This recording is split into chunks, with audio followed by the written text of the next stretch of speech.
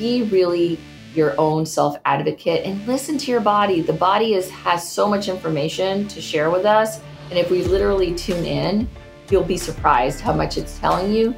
And then to be hopeful, because I see people with really complex health issues. And the first thing that they say to me when we're wrapping up our first consult is, you've just given me hope back. And then we give them a roadmap to make that hope a reality, in their lifetime. So it's just ever hopeful and ever vigilant and ever advocating. You're listening to Muscle Medicine, where we debunk the myths in the health and wellness world to bring you the latest updates in exercise, rehab, and nutrition from industry leaders. Join your host, Dr. Emily Kiberd, chiropractor and movement expert, as she brings you simple, actionable tips to reach your fullest potential. Hey guys, Dr. Emily Kiberd here with Muscle Medicine Podcast. Today we sit down with Terry Cochran, an internationally known health expert based in the Metro DC area. She specializes in complex and chronic conditions, as well as bringing elite performers to their highest potential. She recently authored the Amazon #1 new release book, The Wildatarian Diet, Living as Nature Intended. So Terry and I sit down and we break out, what is the Wildatarian diet? How should how we're eating be personalized to us and our genetics, and how to know what signs and symptoms can be coming from our food, and what foods potentially we would think are good for us but actually are very harmful for us. So let us know what you think. I can't wait for you guys to listen.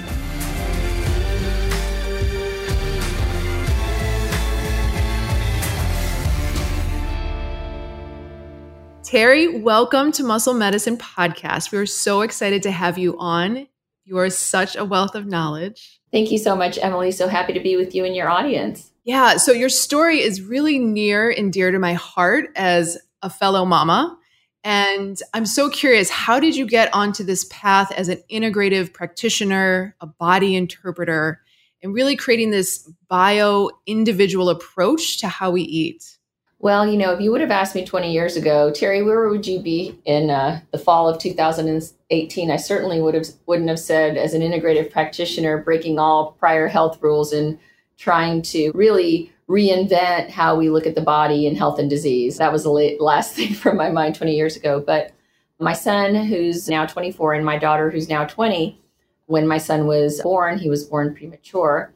And by the age of 3, he was really struggling to be a healthy child. And we went to every doctor in the Metro DC area. He was failing to thrive. We were told he would have brain seizures. He had life-threatening asthma, bleeding eczema, and he could not walk or talk. He had the bone density of a 19-month-old. And so after 2 years of trying to really be that, parent advocate for my son, I was hitting walls. And I had a big corporate career. I ran one of the departments within the Freddie Mac multifamily division. And I decided I was a risk manager for financial assets, and I was going to become a risk manager for my son's health. And so I had my day job at Freddie, and then I had my night job with William, trying to figure him out. And this was before the age of the internet, before the age of Google. And I just became this rabid researcher, really looking at children and whether they were healthy and if they were transformed, interviewing the parents, interviewing doctors, going to the library, and just sitting around piles and piles of books with biochemistry and nutrition and food. And I had an epiphany one day at my kitchen table saying, oh my gosh, it's his entire immune system, and the foods that I have taught to feed him are poisons to his body. And so within 4 days of removing, and this was before gluten-free was a fad or a craze. The thing, I removed gluten and peanuts and dairy and corn and citrus, and he started breathing. And then I started supporting his immune systems with, really just gentle herbs. And, his life turned around. And now 24 years later, the boy that would not be normal, should not have been normal, should have had brain seizures, ended up getting a full academic ride to a public Ivy. He was a valediction speaker at his high school. He was rated one of the top scholars at University of Virginia. He's a singer. He's getting ready to come out with his own CD on rap. He hasn't heard me. I haven't listened to it yet. Later this year, self-produced, and he's doing good work in the world. So very proud of him. Very, very much a transformed child. So amazing. You were like this health detective, and you said it took 4 days to start to see changes? It was incredible because, the body is truly incredible. And I have to tell you, I have been working with a client who lives out on the West Coast, and he had a very significant accident.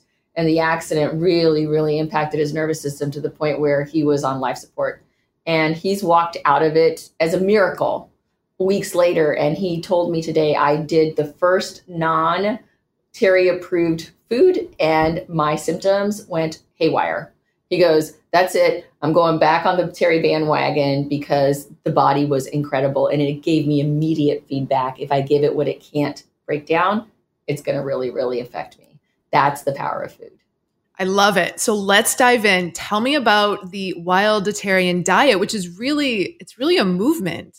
Sure, I'd love to. The Wilditarian diet is based on my 3 tenets of what I call protein, fat, and sulfur malabsorption.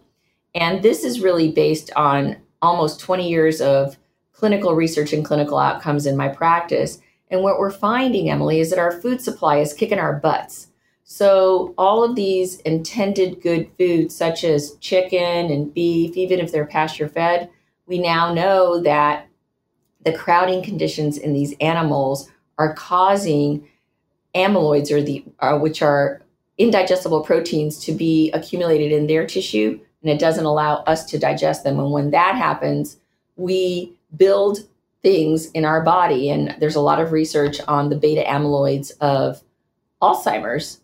But we also know that now these amyloids, these truncated proteins, these indigestible proteins, instead of using them, we end up wearing them. And we can wear them around our heart. We can wear them in our kidneys as kidney stones. We can wear them in our pancreas and actually increase the probability of diabetes. And studies out of Cambridge and Japan show that these amyloids are responsible for contributing to up to 50 major conditions in the US.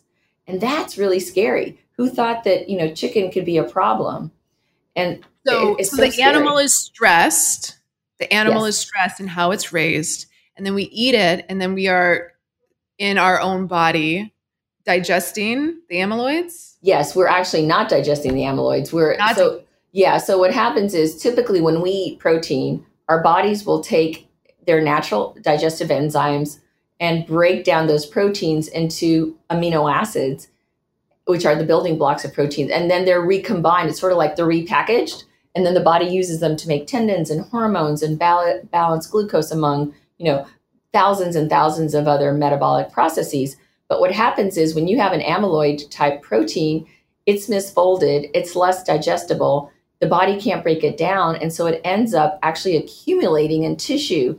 And we know it can either be tissue specific, like the brain or the pancreas, or it can be systemic. And we have found it, associated with some forms of blood cancer. So it's really become a problem with these proteins that are indigestible. And so the Wilditarian, the reason for the word Wilditarian, which I coined, was that I found that if we eat wild game and wild fish and shellfish, or low mycotoxin legumes and grains and so forth, we are lowering our amyloid load in our body. And I've just seen thousands of transformations in my practice when we adopt this approach. So protein, fat, and sulfur are the big 3. Sulfur being the next one on the kind of the block that's really disrupting our health system.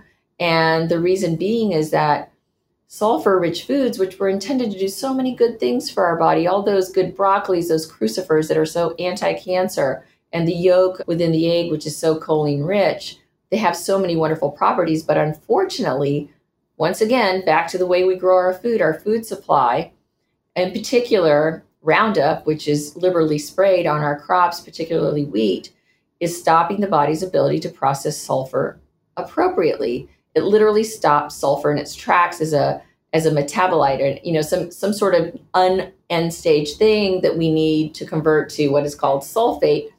We need sulfate. Our body needs sulfate for ligaments and tendons and mental health, and also we need it for our gut integrity.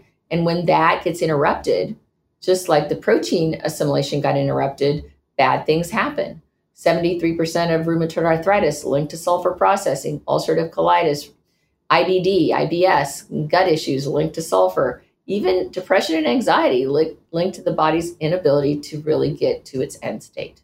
So what are other popular healthy foods? Because everything you're talking about, I'm thinking, oh my God, my broccoli that I eat every day, or my 5 eggs that I eat every morning. What other healthy foods can be hurting us? Well, first we have to look at our genes, because not all sulfur will hurt everyone. But if you have a genetic predisposition to not be able to readily process sulfur, I am one of those. My whole practice starts with genes. And with the Wilditarian movement and diet really comes a quiz. And the quiz helps you unpack who you are based on, some simple questions. If you have asthma, if you have a history of arthritis or rheumatoid arthritis in your family, if you're sensitive to sulfites and sulfates, if you smell asparagus coming out on the other end, that's a likely indicator you're not great at processing sulfur. And so we're eating all this, sulfur-rich food, which is intended to be so good for us, but it may not be your friend right now. So, arugula, watercress, the all ever popular kale. We say killer kale, or kale is your hail if you've got that predisposition. Egg yolks, again, garlic. So some of these really healthy foods, raw onions, could really be anything but healthy for you if you had that predisposition and you're experiencing symptoms. Even if you're buying organic, local, like trying to avoid potentially anything that is sprayed with Roundup. Yes. Even if you're trying to avoid everything that's sprayed, according to Dr. Seneff out of MIT, no one crop is immune, because even if it's organic, you can't get super clean. You just can't. So even like buying at your like local organic. Clearly better. I will say clearly better, but an organic piece of broccoli is not going to save you, because the broccoli still contains the sulfur. And if you've had any exposure to glyphosate Roundup, which even if you're really clean, your neighbor maybe, spraying their dandelion weeds with Roundup, and it's potentially leaching into your existence. So it's really hard to get away from it. What's really interesting is even people that don't have the genetic predisposition for less than robust sulfur metabolism, is there's now this thing, and Ben Lynch coined this term, dirty genes. And so you may not even have the gene, but you look like you have the gene and you're acting like you have the gene. So you gotta deal with your situation as if you had that gene. So very, very interesting phenomena that's happening because of our food supply. Interesting. Is there any, like, if you're going to be like one food is an absolute no-no, is there anything in particular that comes Yes, I will say one food that is an absolute no-no for everyone. Okay, everybody, hold on to your hats. Peanut butter and peanut, which I know is so important in the fitness industry. And the reason why is that peanuts are a known aflatoxin. Aflatoxin is a known carcinogen.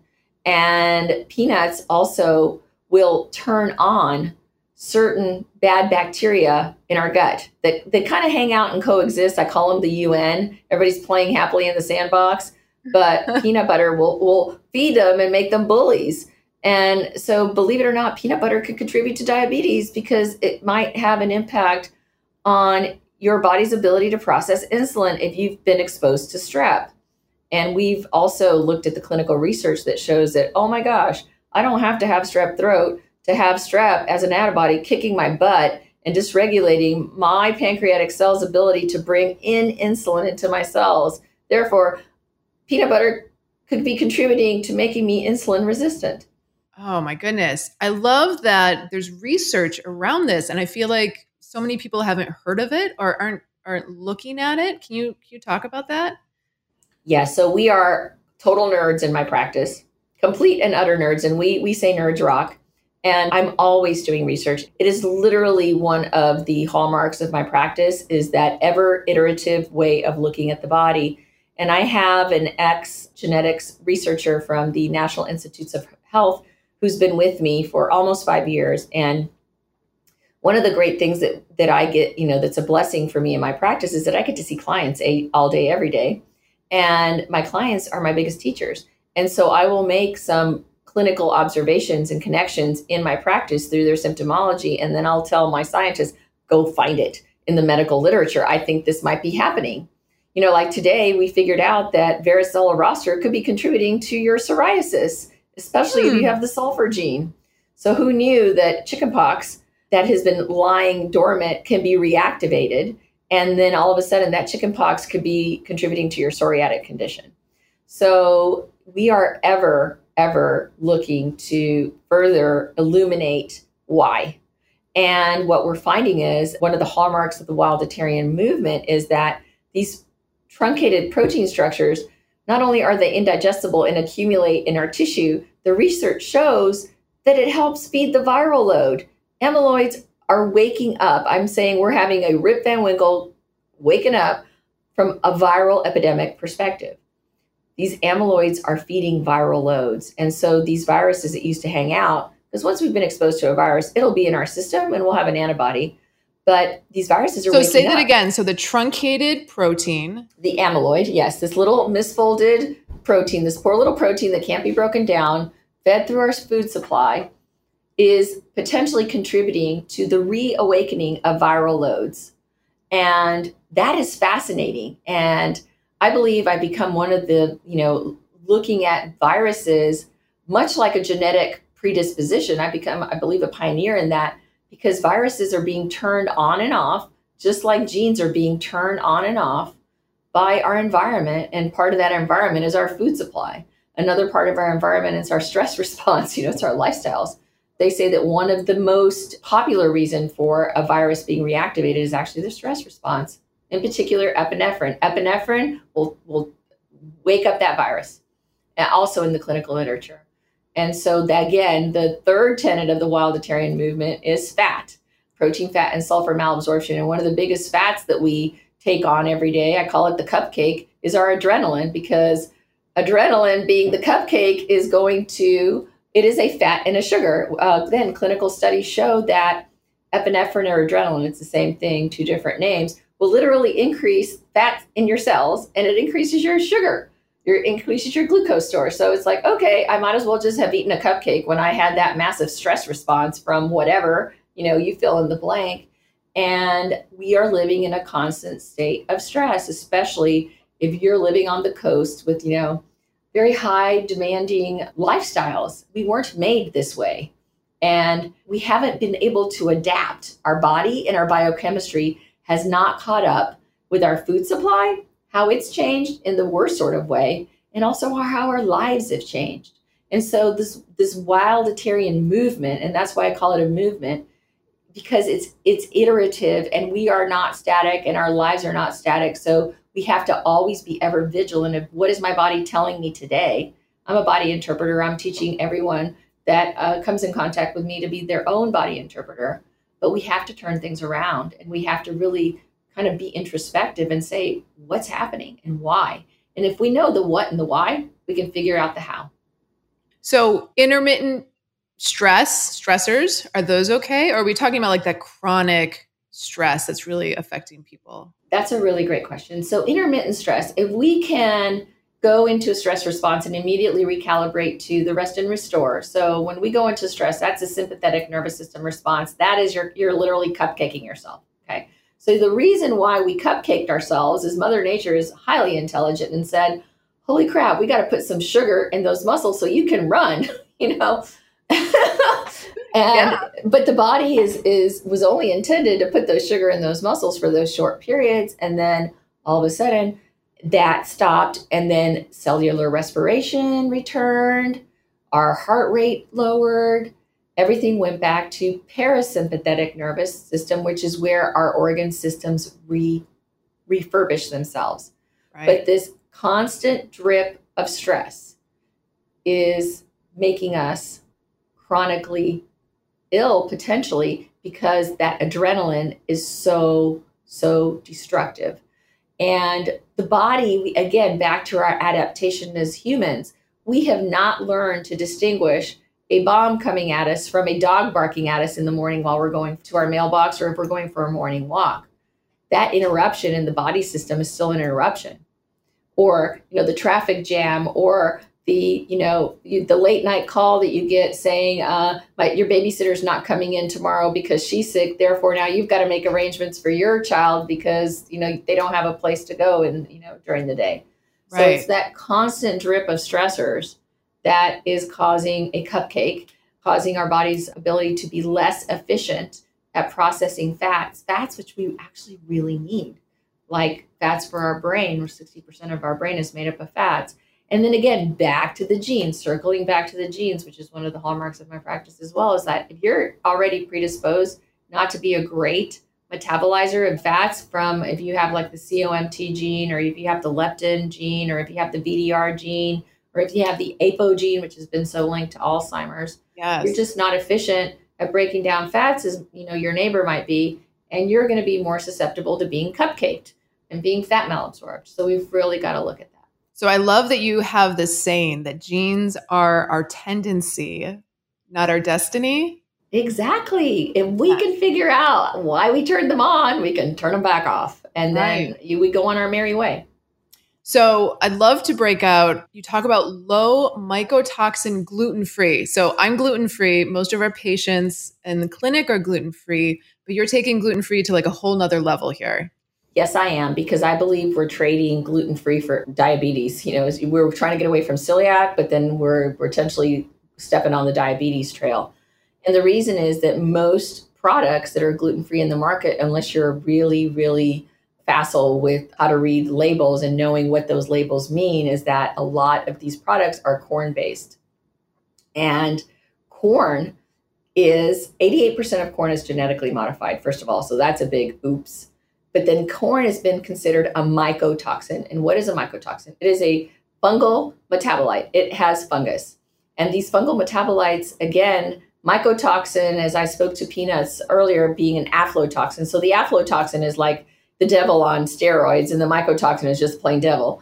But both of them they're fungal metabolites, which have such disruptive mechanisms in our body, because these metabolites are feeding candida, which we know candida overgrown can actually create mania and bipolar disorder.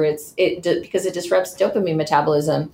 Candida can disrupt thyroid function because it doesn't allow our thyroid hormones to be used appropriately.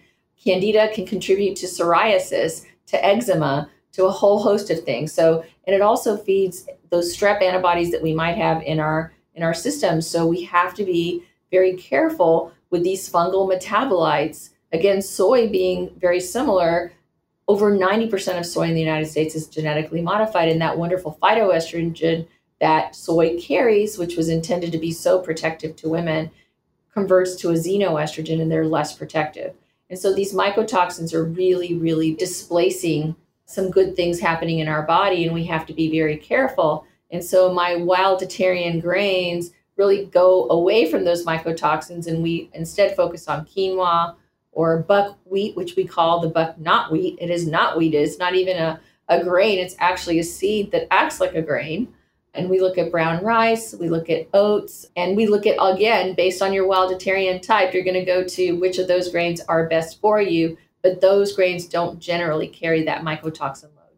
So how does someone know, or where should they start if they're curious, am I a low fat, a low sulfur, like what kind of Wilditarian type they are? So the way you would know is on my website. It's just easy. You just go in and click and take your quiz. And your quiz is going to tell you what type of Wilditarian you are. And I've developed 4 major archetypes. You have your Wilditarian basic, your low sulfur Wilditarian, your low fat Wilditarian, and your low fat, your low sulfur Wilditarian. And then there's an ancillary piece of the quiz that also talks about oxalates. And if you also fit into that category, then you're going to be very respectful of oxalates as well. And those are the ever popular almonds and coconut and black beans and even parsley that are so healthy for us. I have an oxalate sensitivity, so I have to navigate my way through those as well. And the great thing is my Wilditarian diet book, our recipes are all specifying which type you are, and then the recipe adjusts so you can make that beautiful recipe, just gonna omit or substitute certain ingredients. So everyone can avail themselves of these great recipes just based on their type. You just substitute. Oh my God, I love it. So I'm totally thinking about some of my own health struggles, like a lifetime of eczema. I'm thinking, oh my gosh, which Wilditarian am I? And I can't wait to start to change, because I feel like I eat pretty clean. I eat a lot of protein. I'm thinking, should I not be eating so much protein? Yeah, well, and it's not just the protein, it's the type of protein. And I will tell you, I'm a WS wilditarian, so I'm a low sulfur, low oxalate wilditarian. And it has changed my life, Emily. I mean, I'm much leaner than I used to be. My blood sugar is much more regulated than it ever used to be. I feel like I have more energy. My brain is really, very on point, which I'm sure my clients are thankful for. Yeah. But it's made a big difference in my life, truly. My inflammation's way down. So when people, for example, going back to the protein, even if we're going for like grass-fed, grass-finished, let's say ground beef. Yeah, clearly it's better than not. I mean, if there's a continuum of bad, terrible, and, better, and then best. Right. And yes, if you don't have a choice, then yes, grass-fed, grass-finished is clearly the better choice. But we are finding is that GNA is transcribed multiple generationally. And so even though I don't have the clinical science on this, so I haven't been able to prove it, only through the kind of the empirical work that I see with my clients is that they may not be clean enough. And I've had several clients go back to eating non-wild for a little bit. And they're like, oh, no, I'm going back because it just doesn't feel as good. And even to this gentleman, the point in fact, he went off his Terry plan, his Wilditarian plan one day and felt complete acute symptomology. Wow. So it's that powerful. So can you share what you eat? Sure. Like how you train or take care of yourself physically? Absolutely. So I'll give you my morning today. I'll give you my day so far. So I wake up every morning and I usually do a green juice. And because I'm tend to be low oxalate wilditarian, I do my juice with cilantro and cucumber and I put a shot of apple cider vinegar in it. And then I went and I worked out. I ran and I did some weights and some floor. And then for breakfast, I had an organic. Now, even though I'm low oxalate, I can tolerate oats as long as I don't do them every day. So I had this awesome oatmeal with chia seeds and fresh strawberries. And then for lunch, I made this for dinner last night. I had this amazing duck breast with wild rice and asparagus. And I had done this plum reduction sauce. So it was incredible. And tonight I'm going to have lobster. Now that's this Friday. But typically my day of eating is yesterday I did bison tenderloin with sweet potatoes and grilled eggplant.